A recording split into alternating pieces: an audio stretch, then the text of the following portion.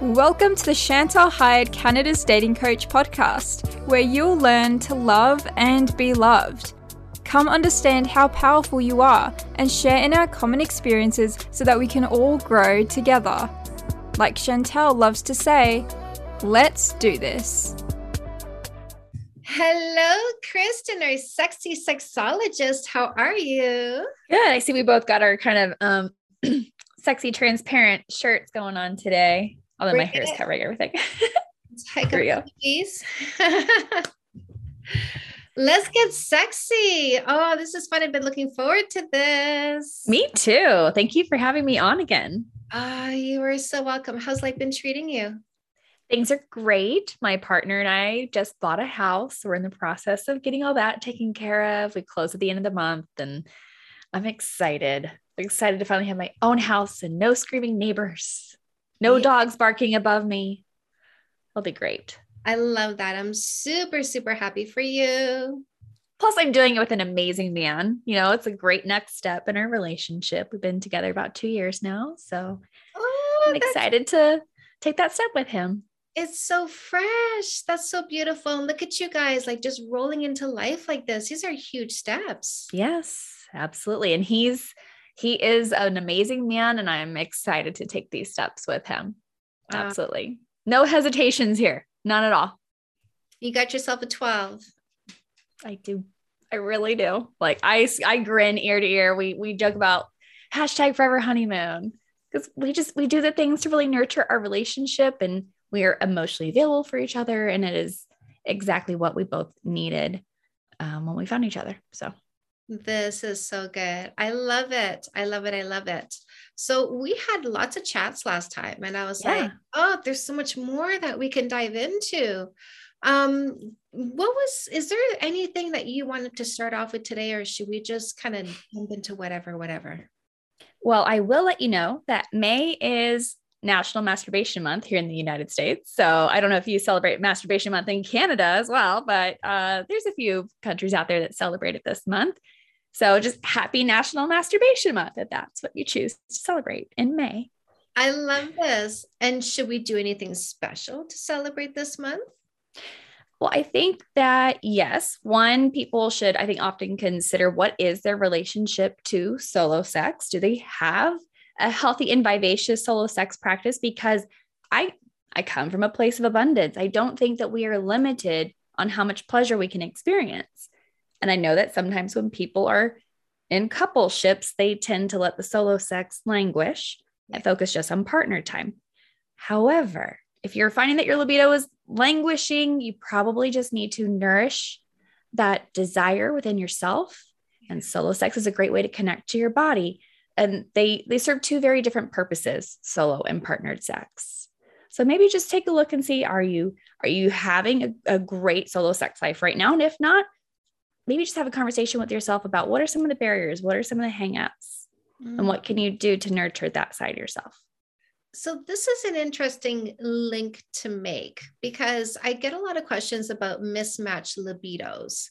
And usually it's more often than not, it's the person who has the higher libido complaining about the person who has the lower libido. And so it's an interesting connection to make between masturbation and a lower libido. And I'm seeing how, maybe it's not so much a lower libido as sometimes I just don't get so much pleasure from sex. And that's why I'm just not really into it because why should I? And sometimes the reason why we don't get so much pleasure from sex is because we don't know what we like, because we never took the time to explore our own bodies, and giving us the opportunity to teach someone else what it is we enjoy about ourselves. You hit the nail on the head there. Exactly. I think I like the saying that sex is perfectly natural, but it's not naturally perfect. It takes practice. And the sad, crazy, weird part about female bodies, especially, is that because of hormonal changes throughout the month and throughout our lives, so as we age, things change, things shift. Sometimes through the month, having your nipple stimulated feels great. And then other times it's quite tender and you don't want anyone to go near it. So our own bodies are confusing enough for us let alone for our partners. So I think that, solo time is one of the best ways to figure out what you want, what you need, not only compared to last week or last month or last year, but, if you're not connecting with your own body, how can you possibly tell your partner how you like to be touched or where you want to be kissed? Yeah. Or how fast you want things to go, all the things.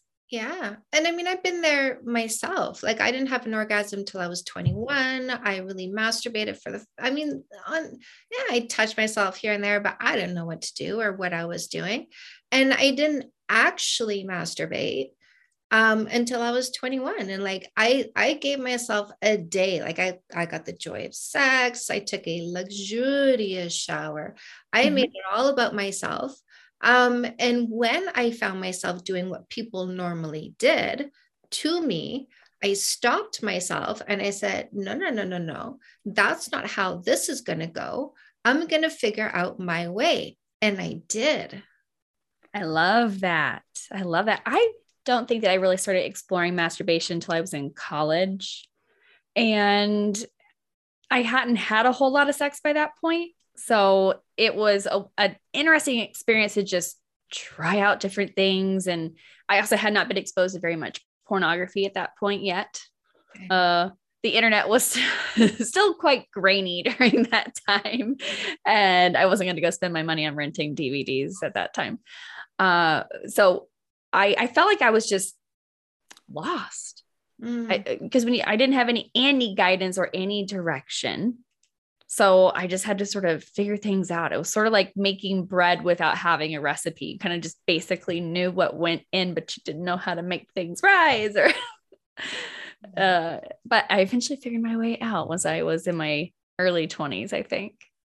Don't you think that needs to change? That, like, why? How can we be adults and not know how to touch our own bodies? How can we change this? I think that a lot of deconstruction has to occur in our society. A lot of conversation right now in the United States is surrounding the idea that sex education for children means that we are trying to groom them. And in fact, it's quite the opposite. We're actually trying to prevent sexual predators from grooming children. I think that because there's so much sexualization about our body, that if we're even just talking about genitals or genitalia, then there's a sexualization of it. And I do think that early on, we need to accept a more biological view of sex. Yeah.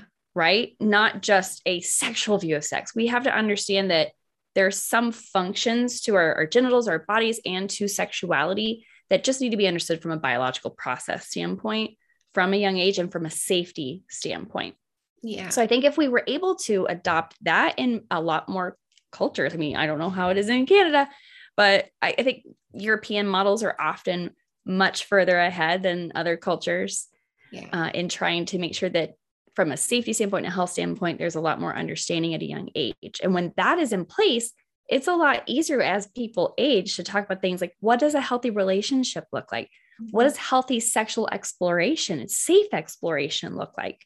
Yeah. And that isn't about talking nitty-gritty details with a 16-year-old about BDSM, but it is maybe saying you need to understand what's safe and what consent means, how to give it, how to receive it. And you need to understand that it's okay to say no. You need to understand that it's okay to be into some things that maybe other people aren't into. That can look like a really age-appropriate conversation about that topic. Yeah. So I think that there just needs to be some education earlier, and that there needs to be certainly less stigma against things that are considered taboo. Yes. I mean, being in control of our own bodies should not be taboo, but because it is, I have women who say, I went on a date and he kissed me and I didn't want him to, but he just did. And because this woman doesn't have control over her own body, she didn't have enough control to push him away when he moved in for a kiss. And so I do think that this stigma of women being in control, touching our own bodies, having agency over our own bodies, puts us at a danger later on in life of being taken advantage of by people who will prey on our weakness. And I absolutely agree. when we are not strong, we are weak. So how can we let girls, young women, girls, teenagers, children even, like when does this come in? How do we teach them to have control and agency over their own bodies? We touched on something really important there with that agency factor, because oftentimes adult women who have a hard time saying no are women who, when they were younger, were basically taught that their no didn't mean anything. They weren't given autonomy or agency. So I do think it starts young with things like hugs, and they don't have to hug somebody that they don't want to. They don't have to physically interact with anyone that they don't want to, whether it's sitting on Santa's lap or it's giving that weird uncle or that smelly aunt a hug at Christmas time.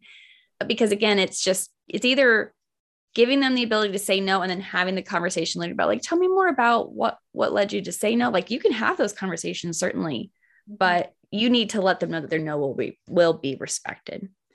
I think it also comes up in teaching about enthusiastic consent, especially for teenagers. You know, that if she says no for a date, young man, that does not mean go try harder. That does not mean shower her with attention and romantic overtures. The way Kanye is going about trying to win back Kim is absolutely wrong. Right. We should be respecting people's no's. Yeah. So I think that's a prime example in our media lately of a woman whose no is not being respected.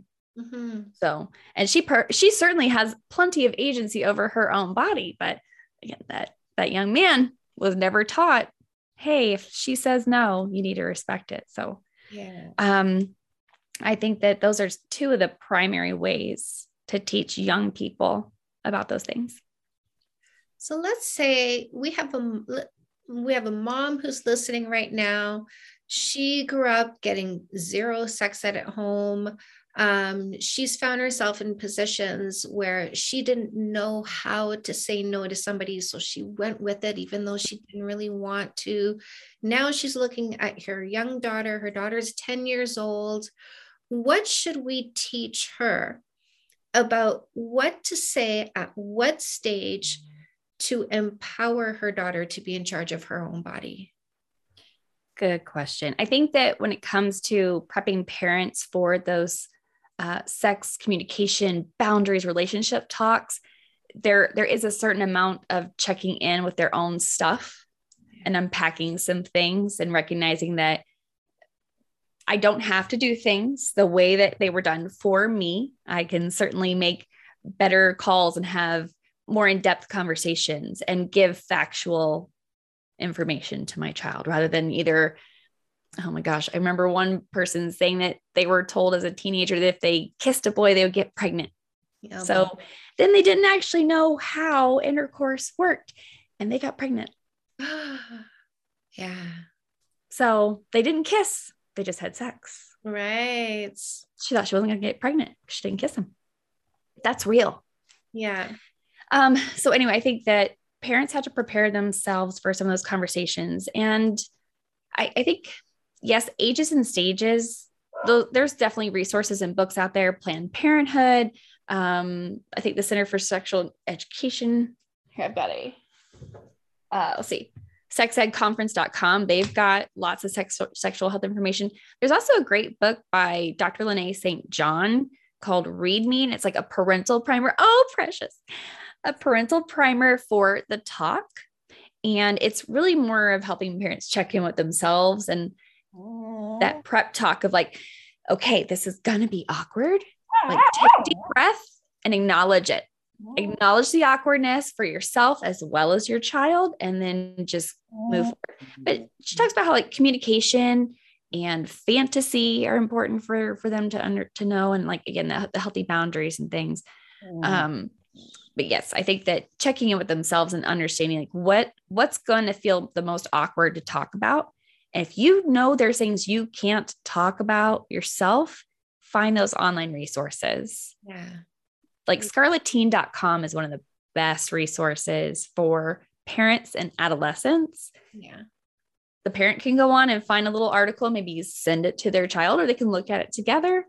They can also just introduce their adolescent to the website and say, why don't you have a look at this? If there's things on here you have questions about, we can talk about them together. There's lots of great resources these days on the internet with factual sexual health information that help prepare parents. I like that idea of, for the parent who's like uncomfortable with those kinds of conversations, because that's not where they came from, like an open and honest communication. And, I want to say to the parents out there, even if you never came from that and you're afraid of it, do it anyway. And don't just hand over those articles, but read them over and try to have that discussion with your child. As uncomfortable as it may be, it is an opportunity for them to understand that you are okay with sexuality. And you need to communicate that. I really do believe that you need to communicate that, because Kristen, you and I both know purity culture doesn't work. It makes things worse. It like giving the impression, taboo makes things sexy. So giving the impression that you want to pull them back from their sexuality makes it taboo, makes it sexier, makes them more likely to do more. When you have open conversations about it, we find that educated teens make better decisions. So if you let them know that you support their healthy sexuality, and by healthy, I mean going at their pace and not being pressured to go beyond their pace, and being in control of their own bodies and the pleasure of their bodies, when you support that, they tend to actually hold back a little bit, because they feel like they are supported in holding back, because they are empowered. And so they don't go at someone else's pace, they go at their pace. Absolutely. There have absolutely been some studies out there that support everything that you just said. There was actually a study that came out a few years ago that showed that young men, when they receive factual sexual health information from their parents, but specifically from their mothers, they are more likely to delay the first time that they have intercourse. They delay the age at which they have their first child. And in the long term, they have healthier sexual health outcomes, meaning fewer STIs, fewer HIV positive statuses. They have less risky sexual behavior, meaning they'll use protection. They have fewer partners. They don't participate in risky sexual patterns. So moms, especially for your sons, it's okay to tell them like, hey, when you are ready with your girlfriend, I see you all are totally in love, I'll get you condoms. In fact, here's some condoms that I've got, reserved. They're in the back of the cabinet. When you need more, let me know. Yeah. If you did the health class show you how to properly put on a condom? Okay, let's find a video online that you can watch. And if you have questions, we'll talk about it. Get the banana. Absolutely. Oh my gosh. The health teacher in my school, when I was in 8th grade, was fired for showing kids in health class how to put on a condom on a banana. Not okay. That's in the mid 90s. Yeah. It was a huge deal here in Missouri. I still think about, to this day, poor Mrs. Hupp that got fired for showing kids how to put on a condom. She was doing those kids. I hope those kids that were in that class remembered that and know to this day how to properly put on a condom and know how to protect themselves. Yeah. I don't think parents should leave it to the schools for sex ed. Not entirely. I think that there's the reproductive health that often comes in schools here. But when it comes to the harder conversations, again, the things about healthy boundaries, about consent, I think, can be had in schools, but those more intense conversations about, how is this relationship that you have this girl or this boy, and checking in to make sure that it is healthy and their boundaries are being honored, and helping them actually understand what their boundaries are. I think that conversation about when they should or shouldn't make their sexual debut, having that conversation about what it takes to be mentally ready for that. Are you ready for the risk of having an STI? Are you ready for the risk of having an unwanted pregnancy? What would that look like for you and her? Have you had those conversations? Yeah. I talked to my little cousin about that one time when I found out he was having sex at a fairly young age, like 16. And I said, if you're not ready to get that phone call that she's pregnant and what all the consequences are around that, you're not ready to have sex. Right. And he actually stopped having sex for a while until he was ready. Yeah. He had never had anyone give him that permission before, though. It was all just so taboo and not spoken about. They weren't using protection. I said, I'm either going to go to the store and get you condoms, or you need to have a conversation about what birth control is going to look like between you two and how you're going to get it. Yeah. So it takes one adult in a lot of kids' lives to either help them feel comfortable with their sexuality and their identity, or to help them know what sex actually is and how to protect themselves. They all just need one adult. Yes. Yes. For my sister, me, it was my sister, right? I was 16. I had a boyfriend. We're getting, it'd been like, we've been together for a while, and I was getting close to that point where I was I was thinking about it. So I ended up going to my sister, asked her about her first time. She took me to the doctor to go get birth control. So it is very important that a teenager has somebody they feel comfortable talking to. And so it's, I really find like the parent-child relationship is so super important. I write my books with the intent of the parents having a healthy relationship with the child. And it's, I can imagine that sounds weird coming from me, because I've admitted to my followers, when I see people say, oh, I'd love to have a kid, I'm like, I don't understand you at all. When people say it's the best thing that ever happened to me, I'm like, I don't understand you at all.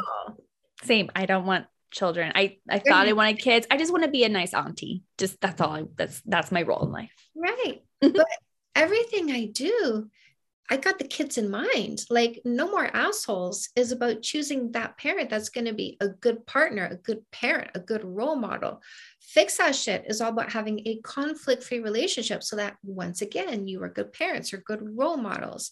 And I want parents to be able to have open, honest, easy conversations with their children. And I wrote Dating 101 with 2 forewords, one to the parents or guardian, and one to the teen who's reading it. And the purpose of this book, I've got 2 really. One is, hopefully one day it's in every high school, because I'm just that famous that they want to take it and toss it in there because it's so bad, right? I'm the voice of dating and relationships. I'm the voice of logic and reason in 2022 and hopefully 2030. So I wrote Dating 101 with that purpose, to get it into schools, get it into sex ed, because it is sex ed, and it needs to be said. What's in there, all of it needs to be said. But for now, it's up to the parents. And I advise parents to read it first, because I got some saucy stuff in there. Because again, it is sex ed. I talk about masturbation. I talk about setting the pace. And I want parents to read it and do date night with their kids and do the chapters together, read them together, have these conversations. And I am hoping that parents who have a difficult time having these conversations have an easier time with the book in hand, guiding the way, and they read it together. And then it's like, do you have any questions about this? And then, maybe the kids ask, what about your experience? And now we have this like open conversation between the parent and the child about what maybe should have been better in the parent's history. Like, I wish it was more like this. And so because I wish mine was different, I'm helping you today because I want you to have a different outcome than I did. Lovely. That's some good vulnerability prompts there. Yeah. Right. Because I think that is what it takes, is a bit of back and forth, that you don't need to tell your child everything that happened in your sexual past, because not even your partner needs to be privy to every detail of your sexual history. There's a difference between privacy and secrets. However, a bit of self-disclosure to your teen of, my first time was super awkward. Here's the things that went really, really well and that I enjoyed. Here's what definitely could have been better. Here's the conversations I wish my mom would have had with me about contraception and how to make that choice for myself. Like all of those things really, really matter. But again, you don't have to get into the nitty gritty details of your past to have a vulnerable conversation with your teens and help them see that, like, okay, we can talk about these things. Because again, if they can't talk about it with you, they will find someone to talk about it with. And that doesn't mean that they're going to get the factual sexual health information that they should. Yeah. And let's hope, like, if they go to the internet, there's some really great resources, but they might turn to porn for their sex education. Mm-hmm. We don't want that. Unless it's directed by women. Yes. I'm a big fan of Bellesa because they have a lot of female directed porn, and yes. I like it. And the reason why we're talking about female directed porn versus male directed porn, I've done listen, I read any article done by a porn star I can come across. Male directed porn is all about the hard and fast. Whereas female directed porn is about the sensuality of it. The eroticism, the foreplay, this, the sexiness. So, yes. Yeah. So we do encourage people to dive into female directed porn if they want to introduce porn into their couplehood. Even talking to your kids about porn, they're going to find it. They're going to find it, but have that conversation where you say, there are different kinds. So you're probably going to come across the male directed stuff, but that stuff isn't focused on the female pleasure. Mm-hmm. And so if you are going to go look for this kind of stuff, you should understand the difference. And the ones that are directed towards the female pleasure have eroticism and foreplay into it, and the women's pleasure is taken into account. So keep that in mind when you're watching it. So Kristen, if a woman is saying, well, I've never masturbated, I've never touched my body, I don't know what to do, I don't know where to start, is there a book? Where should she start? Actually, yes, there is a book that I think is great. Even if she's had an orgasm before, the exercises that come in the book called Becoming Orgasmic, by, I think it's Julia Hyman and Joseph LaPiccolo, which it is funny that her name's Hyman and she wrote a book about becoming orgasmic, but it's a book for pre-orgasmic women typically, or maybe just someone who hasn't had a wonderful orgasm or wants to reconnect with their body. There are some exercises throughout this book that are things like what we call a mirror exercise, where it's you're nude and you're in front of maybe a full-length mirror, maybe in the mirror in front of your sink, but just observing your body and, touching yourself and getting used to that can be a great start. And also trying to be neutral to your body, not saying negative things to your body, but at least saying neutral and kind things to yourself when you're looking at the mirror. Things like looking at your vulva and getting used to what that looks like. A lot of people have never looked at their own vulva with a mirror, little hand mirror, and just like, let me just check it out. Yeah. Just check out your vulva. Explore from, again, just a curiosity, not trying to turn yourself on necessarily, just explore what your folds and what your anatomy looks like. Mm-hmm. It also has an exercise where you just do full body touch while laying on your bed. Just explore what do different sensations feel like when you touch hard or you touch soft, when you scratch. Maybe you've got a feather or something soft to touch yourself with. And just explore what touch is like all over your body, but it's not focused on your genitals. Mm-hmm. Then you start evolving into more genital touch and touching yourself without the intent of orgasming, but just touching yourself to see what feels good.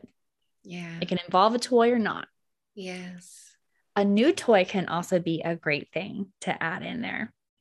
So I think that Becoming Orgasmic is one of the best books out there for helping women learn to explore their bodies. Mm-hmm. And take the time to make it romantic. Mm-hmm. Like get a space heater, turn it on, like warm that room up. Or take a hot bath first. Yeah. get the soft glow going with like that one lamp going, get the coconut oil to like lube up your hands, to even do that whole body touching, do it with coconut oil, like just so nice and smooth and slippy. Get a candle going. Candle, the incense, put some mood music on, smoke a little bit of pot if you want. Hell yes. You are 2 times more likely to orgasm if you have recently consumed cannabis. Is that right? Yes. I did not know that. There's not a ton of research about cannabis and sexuality, but I actually wrote about it in my column last month because it was 420. And I got to interview Ashley Manta, who also goes by the Canisexual. And her whole mission in life is to help educate people about cannabis and human sexuality, the intersection of those two. That not only is it wonderful for its pain alleviation, any female body that's experienced pain during intercourse, THC or CBD lube are wonderful, but also the consumption of both of those can help your body relax enough to not only just not experience pain, but to actually experience more pleasure. I did not know that. Thank you for educating me on that one. I didn't even know Absolutely. THC and CBD lube. That's amazing. Yeah. Foria Awaken is a wonderful coconut oil based CBD lube. I love it. Just put a little on your vulva or just inside. Let it sit for about 5 minutes. That's all it takes. It does not create any sort of a numbing sensation for your partner. And coconut oil is great if you're using toys as well. 100%. I back coconut oil all the way. I've tried every single lube there is. Coconut oil is the best. Organic, cold pressed. Let's go. Yep. When you put this THC coconut oil, CBD coconut oil on your vagina, do you feel something on your vagina? The Foria, from what I recall, because it's been a couple months since I've used it, it's just a little bit of a warming effect, but it's not like a lidocaine that can definitely give you sort of a numbing sensation. It just helps. It helps the tissues relax a little. So it's more of just like a kind of effect than, like if you put something on your gums, like lidocaine, it just numbs it. And there are definitely some things out there that are lidocaine based. I don't think for vulvas that lidocaine is a great solution. Now, I think for a penis, an extending spray that's got a small amount of lidocaine, again, that they are applying to their penis 5 to 10 minutes before intercourse, because it doesn't transfer, that's a good solution. But lidocaine is not a great solution for vulvas because, we don't already have many nerves inside of our vaginas as it is. So to numb them, that doesn't do anything. And it doesn't actually relax the muscles the way that we want them to either reduce the pain or again, experience more pleasure.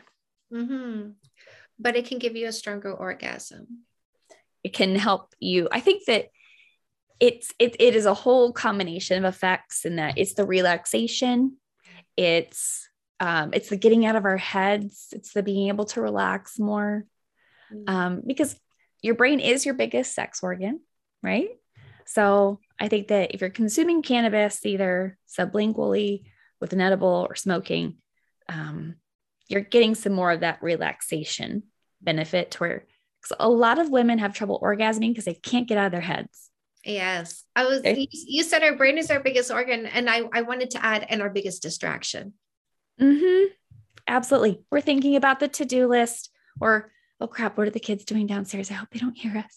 No, jeez. Any number of things, or the babysitter, it's going to be calling us in 20 minutes. There's always something going through our heads, right? Yeah. So cannabis can be something to help us relax those voices going around in our heads. Oh, that's so sweet. So any last tips before we go? Anything you want to add to anything we've said already? We did touch base briefly there on toys. And again, being masturbation month. Yeah. Toys are wonderful for solo sex, of course. But there's also a lot of couples that still don't integrate toys during coupled playtime. So I guess my last bit of advice would be that it doesn't matter what your gender is. If one partner feels like toys should not be a part of coupled playtime, I would simply challenge the couple to start exploring that a little bit more about like, why? Is it because that person got the message that they should be adequate enough, that I should be able to pleasure you myself? Because it's not just men that think that. Sometimes there's lesbian couples that also have this conversation too. Mm-hmm. Toys are a tool, right? You can put in a screw with a screwdriver and turn it by hand, or you can do it with a drill. Yeah. One just makes much quicker work of the same exact task. Yes. And since women especially typically can be multi-orgasmic and can be quite insatiable once we get going, why not just bring a tool into the bedroom that can help you have one over and over and over and over and over again, instead of just having one or two or none at all? Yeah. Good point by you. And there are some new women's toys that are coming out. The one with the little sucky thing. Oh gosh. The air pulse technology ones. So, because there are a couple, I think, that suck just a little bit, but most of them are actually blowing air out really fast. There's some amazing products out there. I'm hearing absolutely reviews. I got Smile Makers, the Poet. It looks like a little flower. And it actually has adjustable heads for different sizes of clitoris, because clitorises come in different sizes. So there's like a small, medium, and a large. It's wonderful. It's wonderful. And I do also have a womanizer. That one's intense. I'll just say that. Nice. Ladies, take some notes. Let's get masturbating. Yes, absolutely. Oh, Kristen, you are amazing. I love having you on. Thank you so much. Yes, I love this. Where can people find you? Thank you. Well, they can find me. My website is openthedoorscoaching.com. And I'm also on TikTok. I'm at Coach Kristen, but most of my other handles like Twitter and Instagram are at Open the Doors KC, and Facebook's Open the Doors Coaching. You can also find my podcast, which is just an audio podcast. I just never do the video. I don't know. Maybe I need to start doing that, but just an audio one that can be found on iTunes or Spotify, wherever you listen to podcasts, called Keep Them Coming with Open the Doors Coaching. Oh, how do you spell coming? That's always what everyone asks. And I had to spell it normally just to get around the censors. Yes, that makes sense. That's so awesome. But I love puns. And people usually, when they see that, they're like, I like what you did there. I like what you did there.